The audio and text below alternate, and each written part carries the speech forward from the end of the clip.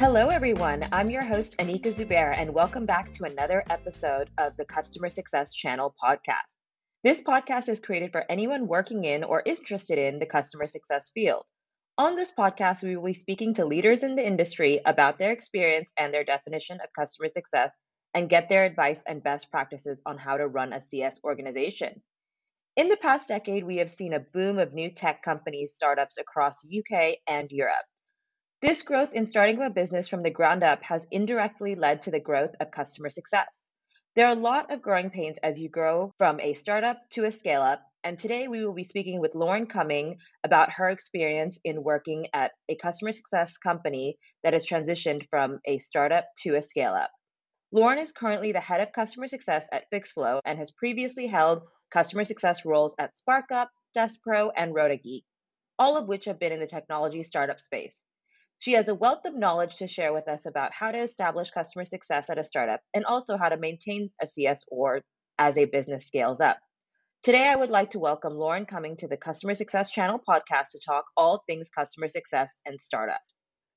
So, welcome, Lauren, to the Customer Success Channel podcast. Thank you so much for taking the time to talk to our listeners today. I thought it would be great for us to get started with you sharing a little bit more about yourself and maybe how you got started in customer success.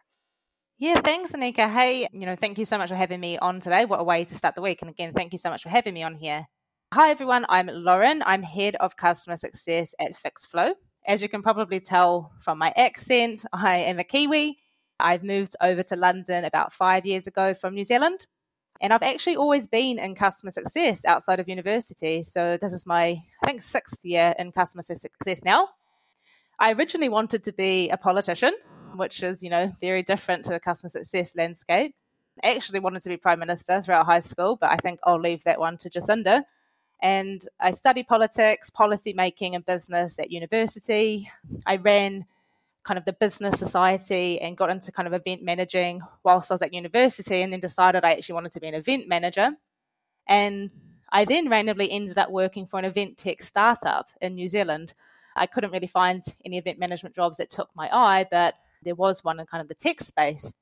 And voila, the rest is history, really. That was my first introduction into the tech startup world and, more importantly, the customer success space. And my love of working with customers and technology and helping solve business problems with software arose from that. And I'd always planned to move to London after I finished university, so I did. I've worked for a few different startups in London now, and I've been at Fixflo now for 2.5 years.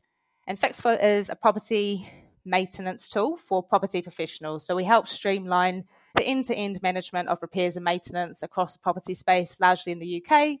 We're a little bit in South Africa, New Zealand, Australia, but primarily in the UK.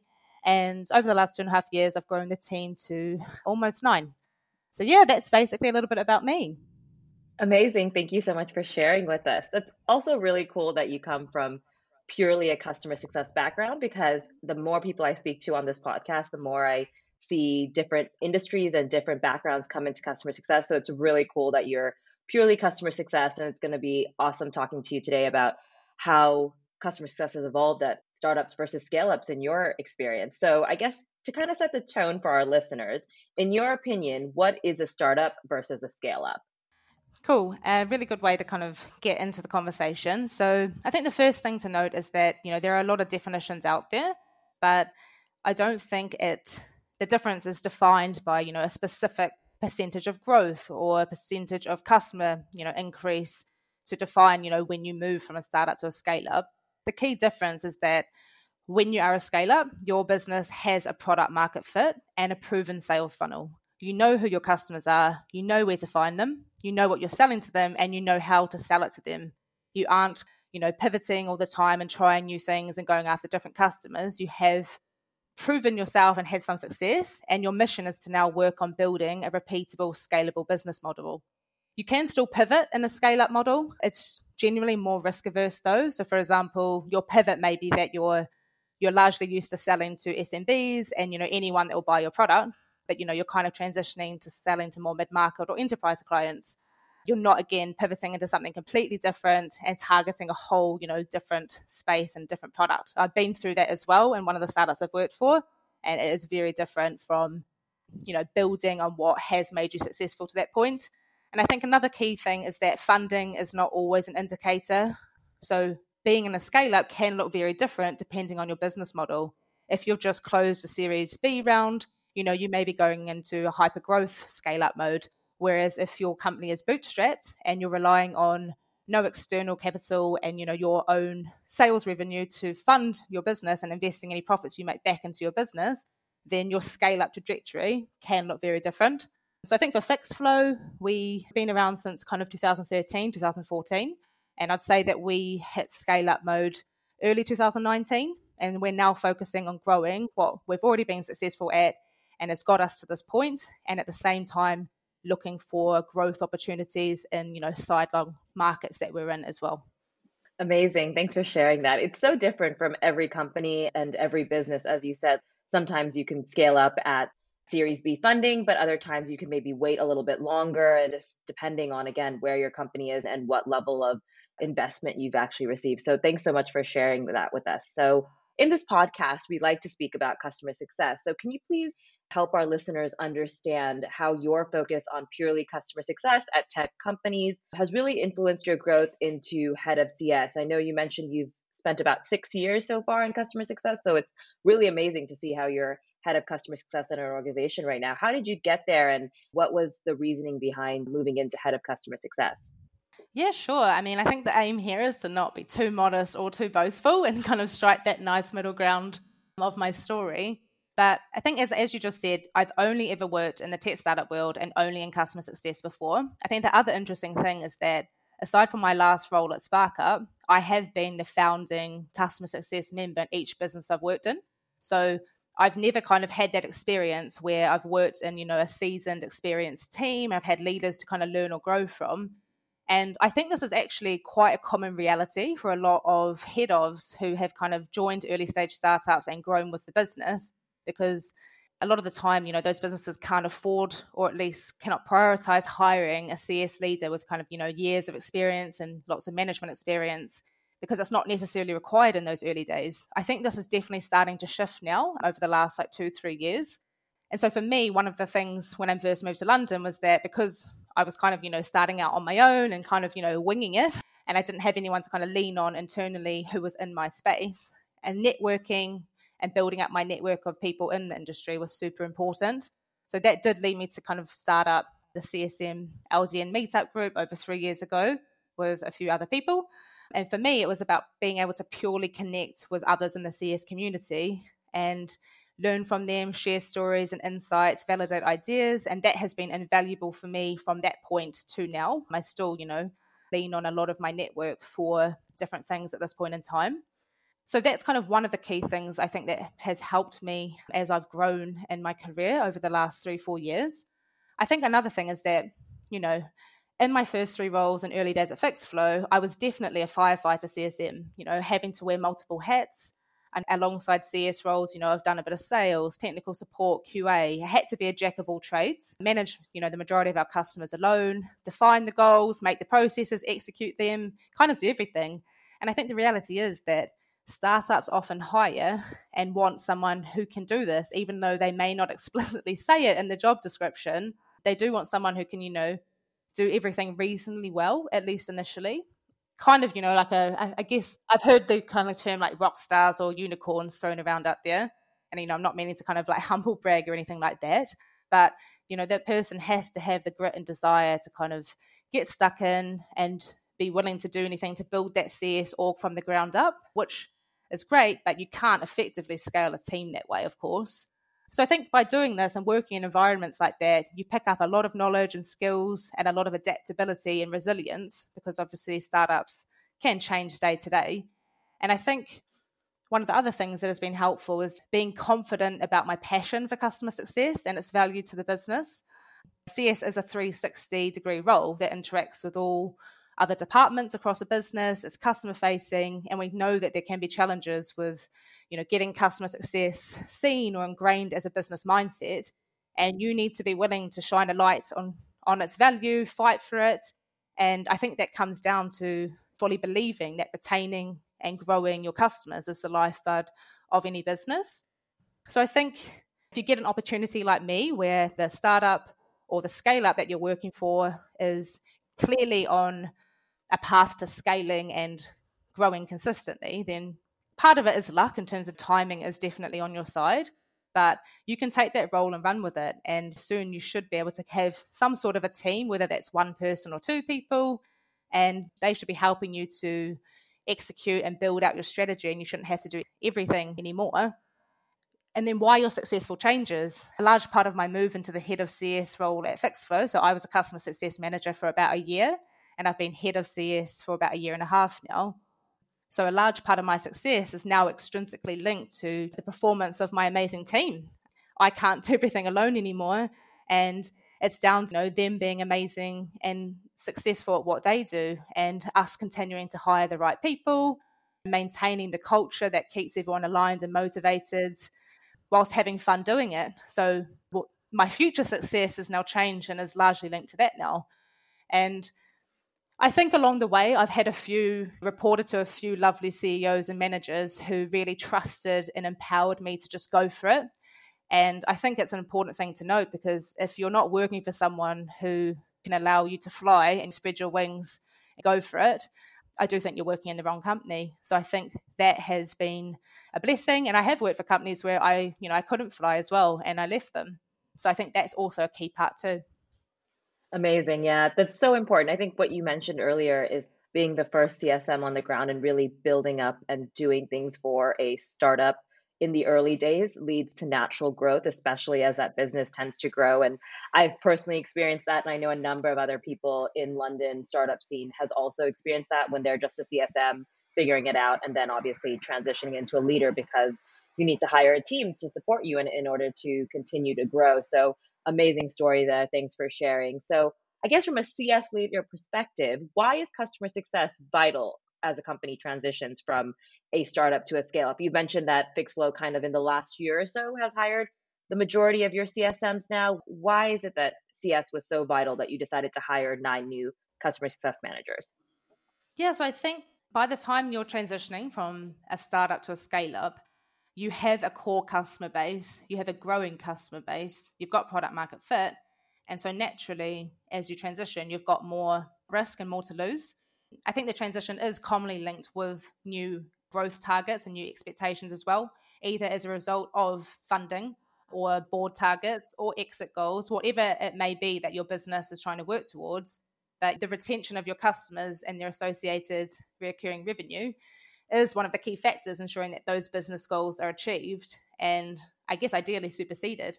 I think it's also at this stage where, your product is maturing, and this is often a time when a business can start to capitalize on the fact that, you can make additional revenue from your existing customer base, and your product starts to kind of split out. Like maybe you've got more tiering, maybe you start to have chargeable features so that you can have more upsell opportunities than potentially you did when you're a startup just working on your MVP and your core product.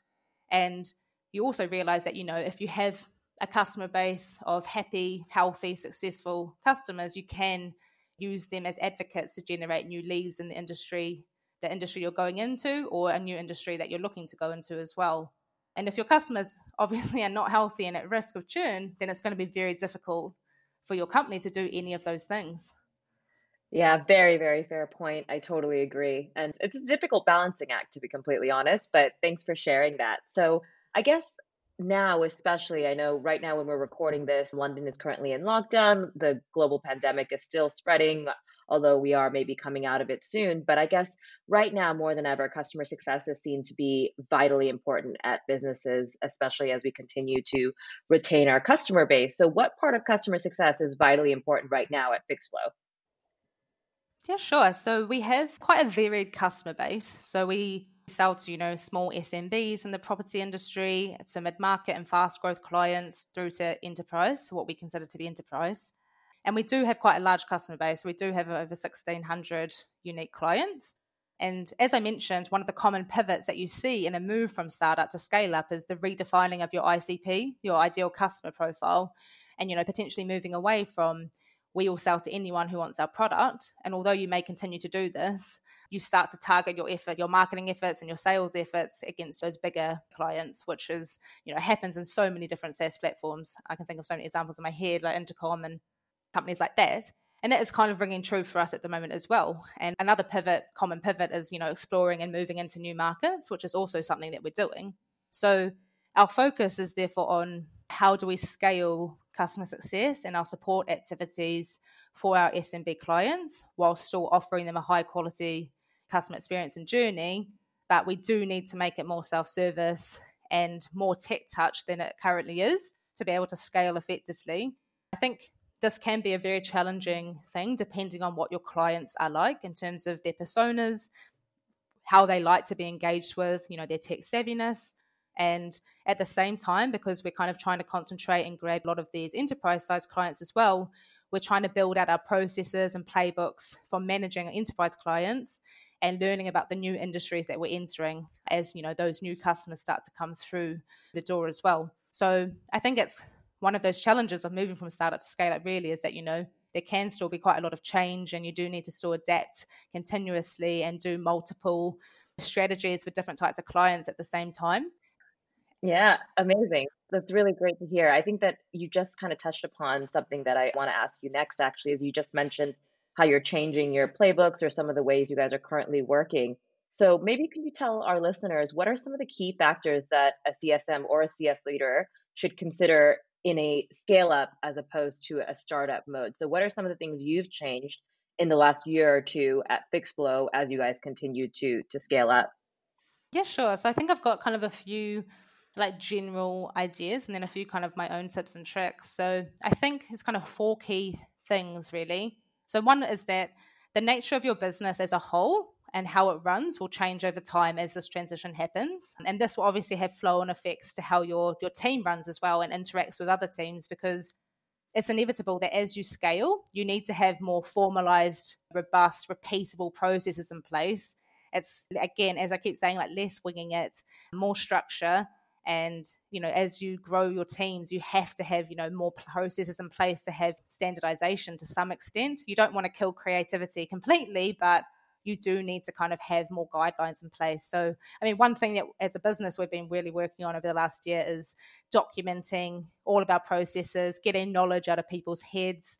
We use a tool called Slite to store everything and everything about anything and everything, about, who our customers are, the industries, processes per team, like all of that kind of information, because if it's contained in your team's heads only, then that is a massive risk. So that is definitely something that we didn't really concentrate on before, but we realized that we really need to kind of crack down on that. I think another thing that changes is, the type of people you need to hire will start to change. I'll go kind of talk about this later, but who you need to hire in your CS team as it grows, as things become more specialized, and also learning to work with other people cross-functionally who may be very different from what the company has hired so far, as the needs of the business have changed and maybe they need people with a lot more experience than when you're starting out. I think another key thing is that you need to potentially readjust the way you work. You don't have to lose all the scrappiness and agility that you're used to with working in a startup, but at the end of the day, you do need to make more data-driven decisions rather than relying potentially on just your intuition, which may have obviously worked for you if you've got to this point, but I've heard a saying I can't remember where I read this, but it was kind of like you can do things fast or you can do things right. And I think as you scale, doing things right becomes more of a priority than potentially winging it. And that just means more planning, more investing more time into what you're working on. And for us, that's also meant scaling up our tech stack, integrating, making sure all our data is integrated to be able to track and broaden our KPIs and metrics. And I think linked to this, then the emotional side of things changes as well, because your highs are going to be different and your lows are going to be different. And if you're investing more time into something and that thing fails, it's potentially a little bit more painful than when you're in a startup and things are like, you just kind of do something without really investing that much time into it. So I think that's kind of an emotional change as well. Amazing. Great. So you've already kind of touched on this already, but you mentioned around how you might have to start hiring different people or company direction might change. And that's something that you need to really take into consideration. But what are some of the hidden obstacles that you faced as your company transitioned from a startup to a scale up? Yeah, sure. I mean, it was really good for me to kind of think about this and reflect on the experience I've gone through over the last few years. But I think the reality is, as you transition, your business is essentially growing up, right? You're growing up a little bit, the business is growing up, and you want to do that, but at the same time, you want to retain some of that OG magic that made the company what it was when you first started. And so trying to get that balance right with potentially having more planning, more, I wouldn't say red tape, but you know what I mean. There's more structure in place than there was in the beginning, but at the same time, keeping that magic of that culture. And I think that kind of ties into as your team grows, maintaining the culture becomes more important, but obviously more difficult as the more people you add, the more complexity, different people, that kind of thing. So I think it's natural that your hiring and onboarding processes become more formalized, more structured, and it's just more of an effort, I think, to get this right than it was in the beginning. And I think something that CS leaders in this kind of transition struggle with is, being able to find the time to coach and invest in personal development of their team. But I think as the business scales up, this is definitely more important than it was. I think personally for me, one of my tips and tricks would be from a leader perspective, effective delegation is key. You need to learn to give up control quite quickly and say goodbye to maybe some of those, like that your babies that you've been working on for ages. You need to delegate as your team grows and not hold back, give those opportunities to someone else. And it can be a difficult transition when you're used to maybe doing everything and being involved in every decision, but you obviously can't scale if you're holding on to things. And I think from a client perspective, things start to change as well. I mean, again, if you're pivoting kind of like Fixflo is to trying to get larger clients as well as maintain all our SMBs and mid-market, you start to have so many different activities that are going on, and you have to kind of learn to structure things correctly. And at the same time, there's also competing product demands. Big clients want certain things, small ones want certain things, and being able to manage client expectations around this becomes increasingly difficult. And sometimes you need to scale back what you were offering certain client groups. Your small customers might be used to calling you and being able to have one-to-one trainings, but as you scale, you can't offer that anymore, especially as you start to change the customers that you're bringing on board. And obviously taking that kind of thing away from clients is really difficult in terms of managing customer expectations as well. So I think just having a think about what effects is that going to have on the types of clients you're having and how you interact with them is key. Yeah, that's a really great point. I think you just point out something that I didn't even think of. As you scale up, you can't just think about the internal changes, like you said, from hiring to process to making sure that's all set up, but you also really do have to think about how, as your company scales, how does that affect your current customers? And are they going to change in their life cycles? Are they going to change in how you interact with them? Are they going to change in importance level, whether they're SMB or enterprise? So really good points that are some hidden obstacles that every company probably it'll affect them as they transition. So thanks for sharing that. I guess you mentioned around how Fixflow is moving from startup to scale up in the last year or two. What were some key indicators that you as a CS leader recognized that you're ready to transition from a startup to a scale up? Or what were some key ways that Fixflow, I guess, came to understand that, we're no longer a startup and we're now a scale up? Yeah, so I think this one's a tricky one. It's one of those things that, it doesn't happen overnight. It's somewhat arbitrary, and it is a growth journey. And it can, as I've mentioned in the beginning, it takes a different amount of time depending on your business model and funding model and all that kind of thing. And to be honest, I had no idea it was happening at the time. But obviously looking back retrospectively, I can definitely see that transition start.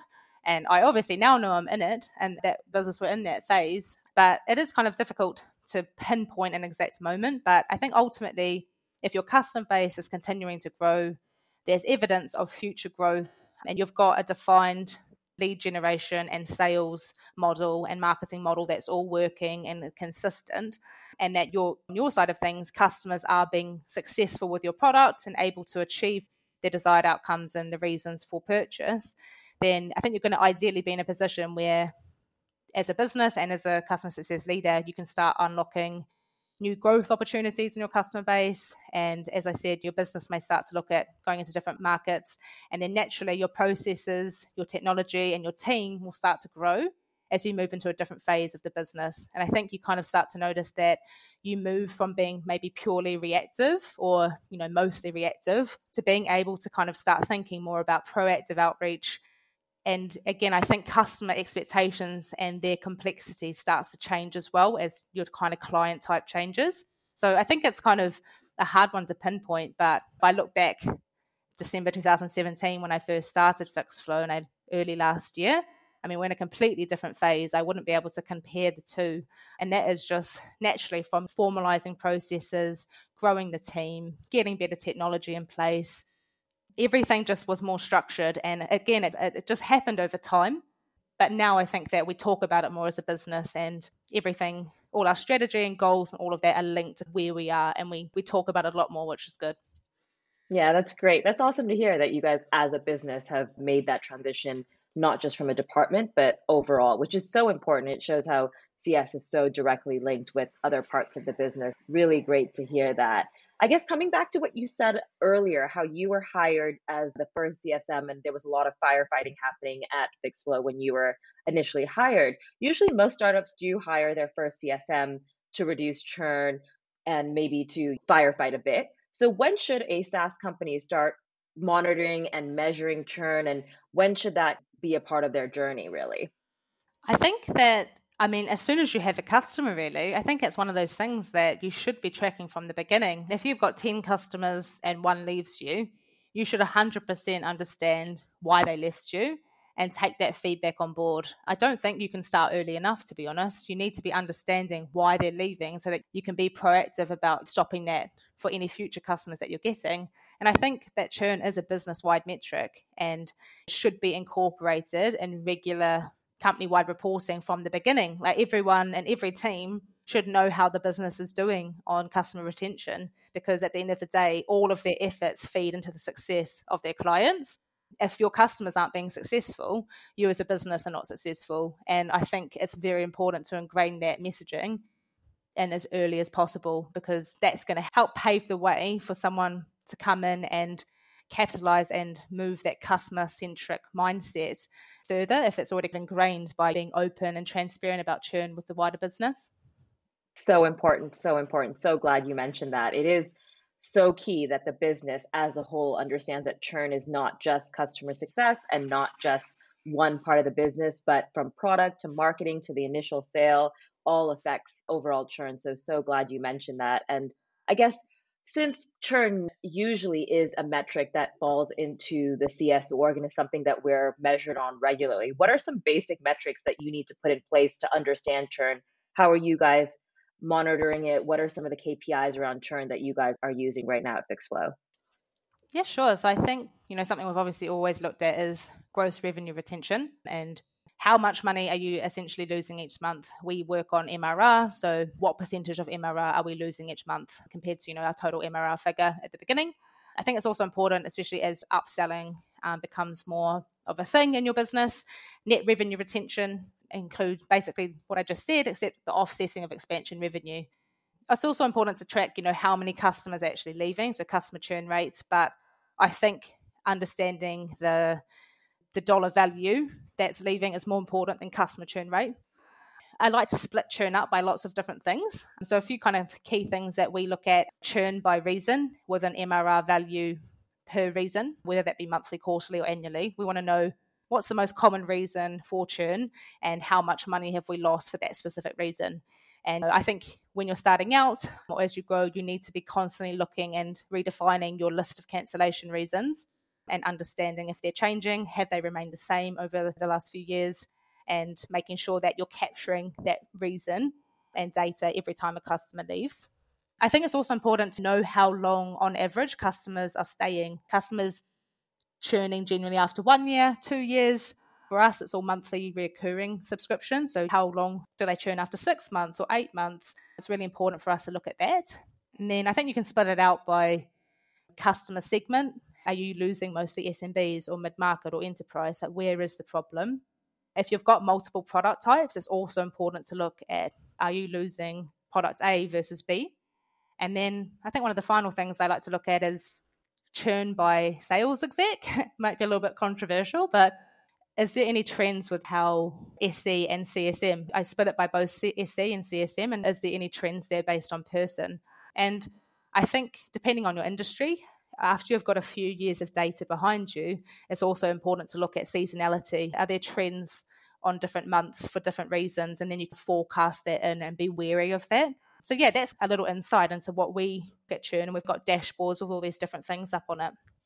Amazing. I think you guys have some quite unique ways of looking at churn. I really like the whole churn by reason and against MRR, and also churn by sales rep or CSM. I know that's, again, a little bit of a touchy topic, but it's good to reflect on churn. And it's really important to make sure that as you continue to grow from a startup to a scale up, that you really start to see why customers are leaving and if there's anything you can do to change that. So, really insightful. Thanks for sharing that. So, what are your thoughts around compensation? I know that this is a very sensitive subject around customer success managers, but I guess in what ways do you compensate your CSMs? Does this change as you guys are transitioning from a startup to a scale up? What are some of the KPIs tied to your customer success managers? Yeah, I think this does completely depend on where you're at on your growth journey as a business. When starting out, CS roles are less specialized. And I think an important point is that you don't necessarily have the right data to be able to implement or track maybe some of the KPIs you'd ideally want to. And I think it can be tricky to figure out a bonus structure or, variable component that will motivate and drive the right behaviors in your CS team. So I think if you're just starting out, simply offering a base is totally okay, and you can build this out over time. For us, in full transparency, we're only based right now. At the moment, our sales and AM handle upsells and cross sells. We're largely monthly recurring subscription with auto renewal on a monthly basis. So renewals is not a massive thing for us. And we're redoing our house scores at the moment to incorporate more data points and get it to a stage where it's more holistic and, I guess, trustworthy. So that's one thing to think about. And then obviously, as we've grown, and I've touched on this earlier, is our product offerings have changed. We now have chargeable modules, and there's more room to upsell than ever before. We're also exploring charging for onboarding and training and those kind of things. So there's so many different factors to take into account when deriving a compensation package than when I started 2.5 years ago. And I think it essentially just comes down to having the right data to track KPIs. So for example, if you're going to comp on adoption related to usage data, you have to be able to trust this. If it's health scores, these obviously have to be built out first with all of the data points that you want. If you're wanting to do it based on kind of advocacy components, then this needs to be part of your strategy and you need to be able to track this. And so I am looking at designing a compensation plan 2.0 later in the year for my team. And I think kind of my preference based on where we're at as a business is that having a combination of team and individual components will be useful. Capitalizing on team collaboration is key for me, and each person may have slightly different responsibilities, so you do need to weight in the individual side of things differently. It should be a combination of, it shouldn't just be focused on lagging indicators like churn. It needs to also include leading indicators that ties back to my point around what you want to measure and what you want to target. And often it just takes time to be able to get there. Would have loved to do this earlier, but I just haven't been in a position where data was correct, or we didn't have the accurate health scoring that I wanted. So sometimes it just takes a little bit longer to get there. And then I think my final thing is that remembering that the motivation of CSMs is very different to that of sales. I think it's worth surveying your team and involving them to make sure that what you're implementing actually resonates with them and, will ultimately motivate them in the right way, because you don't want to implement something that just completely changes the way they work if you've spent so long building something that is working. So yeah, it is a tricky one. And I think it is just very different for every team, but where we're at the moment. Yeah, that's amazing to hear. I think it's really interesting to hear how each business is unique and how you guys, as customer success managers, are only comped on a base salary and not any other initiatives. And it's also interesting to hear that you might be changing your KPIs as you guys continue to scale and grow. So, really, really cool to see how different comp models work in different industries and also different businesses. I guess, when is the right time for your business to hire more CSMs? I know this is a topic of conversation amongst the CS community, is like, when do you know it's right to hire another CSM? As you scale up, you have more tailored roles, like you mentioned. Is there a specific time that as a CS leader that it's right to have a CSM hired for more specific responsibilities, whether it be onboarding or renewals or whatever else that you might tailor your CS team to handle? When do you think is the right time to start doing that sort of process? Yes, as you said, there isn't really a definitive answer or set of rules around this, but I think look at a number of factors. So, obviously, number of existing clients that you have and your percentage of coverage over those clients, like how many of them are assigned to a specific person, or you've got tech touch in place, how many basically aren't getting any coverage, number of new customers that you're getting each month, how complex is your product, and engagement requirements needed to make customers successful with your products. Because obviously, if you've got quite a simple tool that doesn't take much time to get up and running, your CSMs are going to be able to kind of handle a larger number of accounts than if your product is quite complex and takes a decent amount of time to set it up and it integrates with different things. So those are some key things to take into account. Transparency around what resource does the business have for additional headcount, and getting exec buy-in to your CS strategy. Ultimately, you want to be in a position where you can estimate how many customers one person can look after, and you should try build that into your hiring plan, into your strategy, validate why you need them, and get exec buy-in to this. I think I've definitely learned this one the hard way. If I had to start over again, I would definitely spend more time forecasting, taking into account ramp up time of new hires, and not letting myself get to a position where I and my team were super stretched before getting sign off, which I think is a really easy trap to fall into in startup world. Another key thing is that we do try and live by the whole processes, technology, people mantra, where if you're kind of stretched and you think you need new headcount, are there any processes that you can optimize or change to work more efficiently or productively? Can you implement new technology to automate some processes and increase bandwidth of people?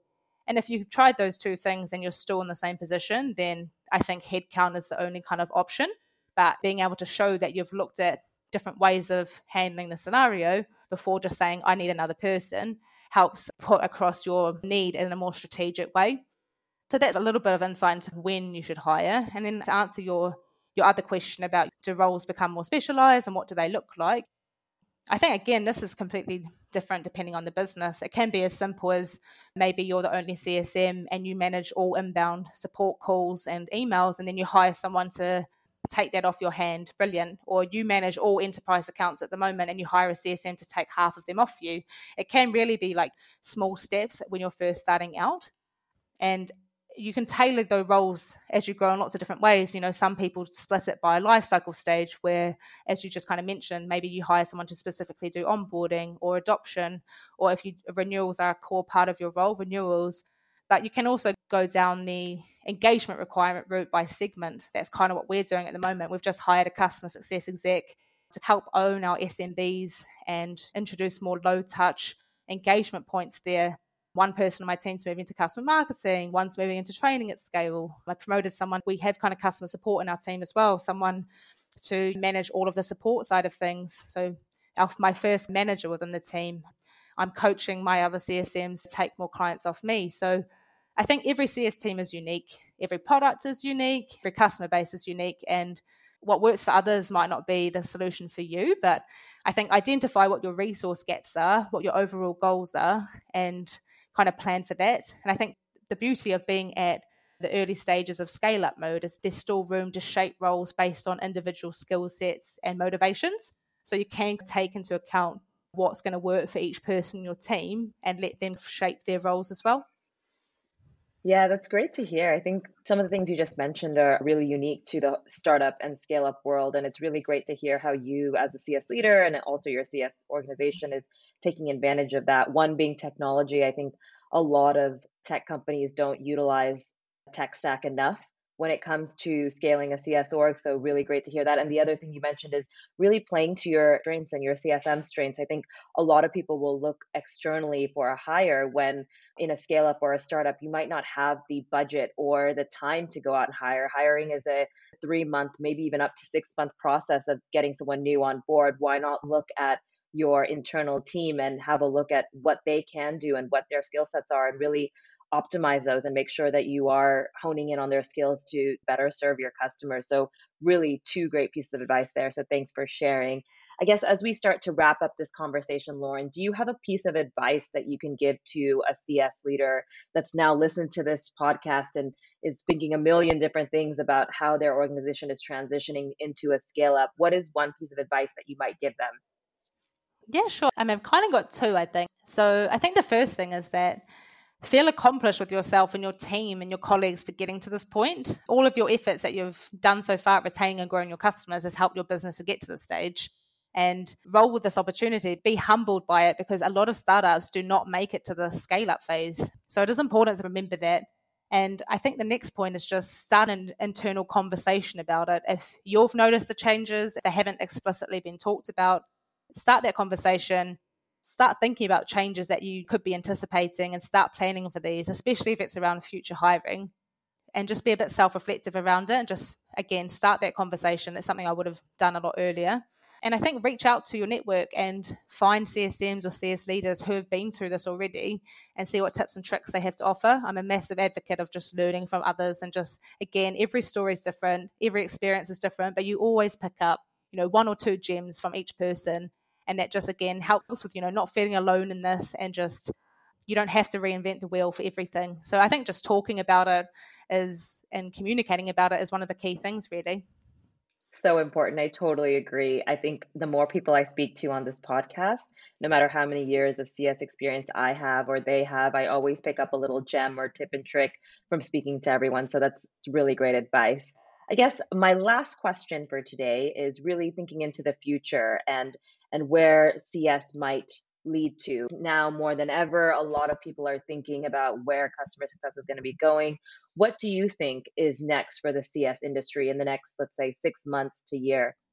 It's a good question. For one, it's going to keep booming. I don't think the pandemic is going to slow that down at all. I know obviously some industries have been hit harder than others, but I think overall CS will shine in this time and keep booming. For me, there's two other key things that I think are just becoming more of a thing, which is CS ops. This is super important as a team scales. We're just like sales and marketing, who have lots of different tools and data requirements and reports and all of that kind of stuff. CS have those exact same needs. And as CS gets more grown up, the need for integrated tools, clean data, and all of that reporting and dashboards and everything is key. And it can lead to, significant productivity gains, even if it's reducing the number of clicks from 6 to 2 clicks to access a certain piece of information. As simple as that. Having someone in the team or having someone you can actually lean on within the business. So, for example, we have some of the remit of our sales and marketing ops manager, and he is able to dedicate some time to helping us. So I think it's one of those things, you don't necessarily have to hire a whole person right now, but if you can get or carve someone in the business who can dedicate some time to it, it can really help escalate the productivity and efficiency and quicken the scaling of your team. So I think that's going to become more of a thing. I think also the relationship between CS and product is going to continue to get stronger and become a lot more strategic than maybe it has in the past. Because again, no matter what activities your CS team does, if your customer can't be successful and achieve their desired outcomes with the product they're using, then that's an issue and it's not necessarily solvable from the CS team. The product is definitely core to a successful customer journey. And so I think, CS having more involvement in scoping out new features and having shared adoption or expansion goals with the product team and things like that, that's going to become a more ingrained way of working over the next 6 months to a year. Amazing. Thank you so much, Lauren, for sharing all your tips, tricks, and insights on how to scale up your customer success team from a startup to a scale up. I know there's some hidden gems in there that I've really taken away and made notes of, and I think our listeners will find everything you shared with them really useful. So thank you again for your time today. Thank you so much for having me, Nika. It's been a pleasure. I really enjoyed chatting about anything. And if anyone wants to reach out for a chat, I'm always up for a yarn about customer success. So do reach out on LinkedIn or anything like that. Happy to talk with anyone. Great. Thanks so much, Lauren. Thanks. Bye.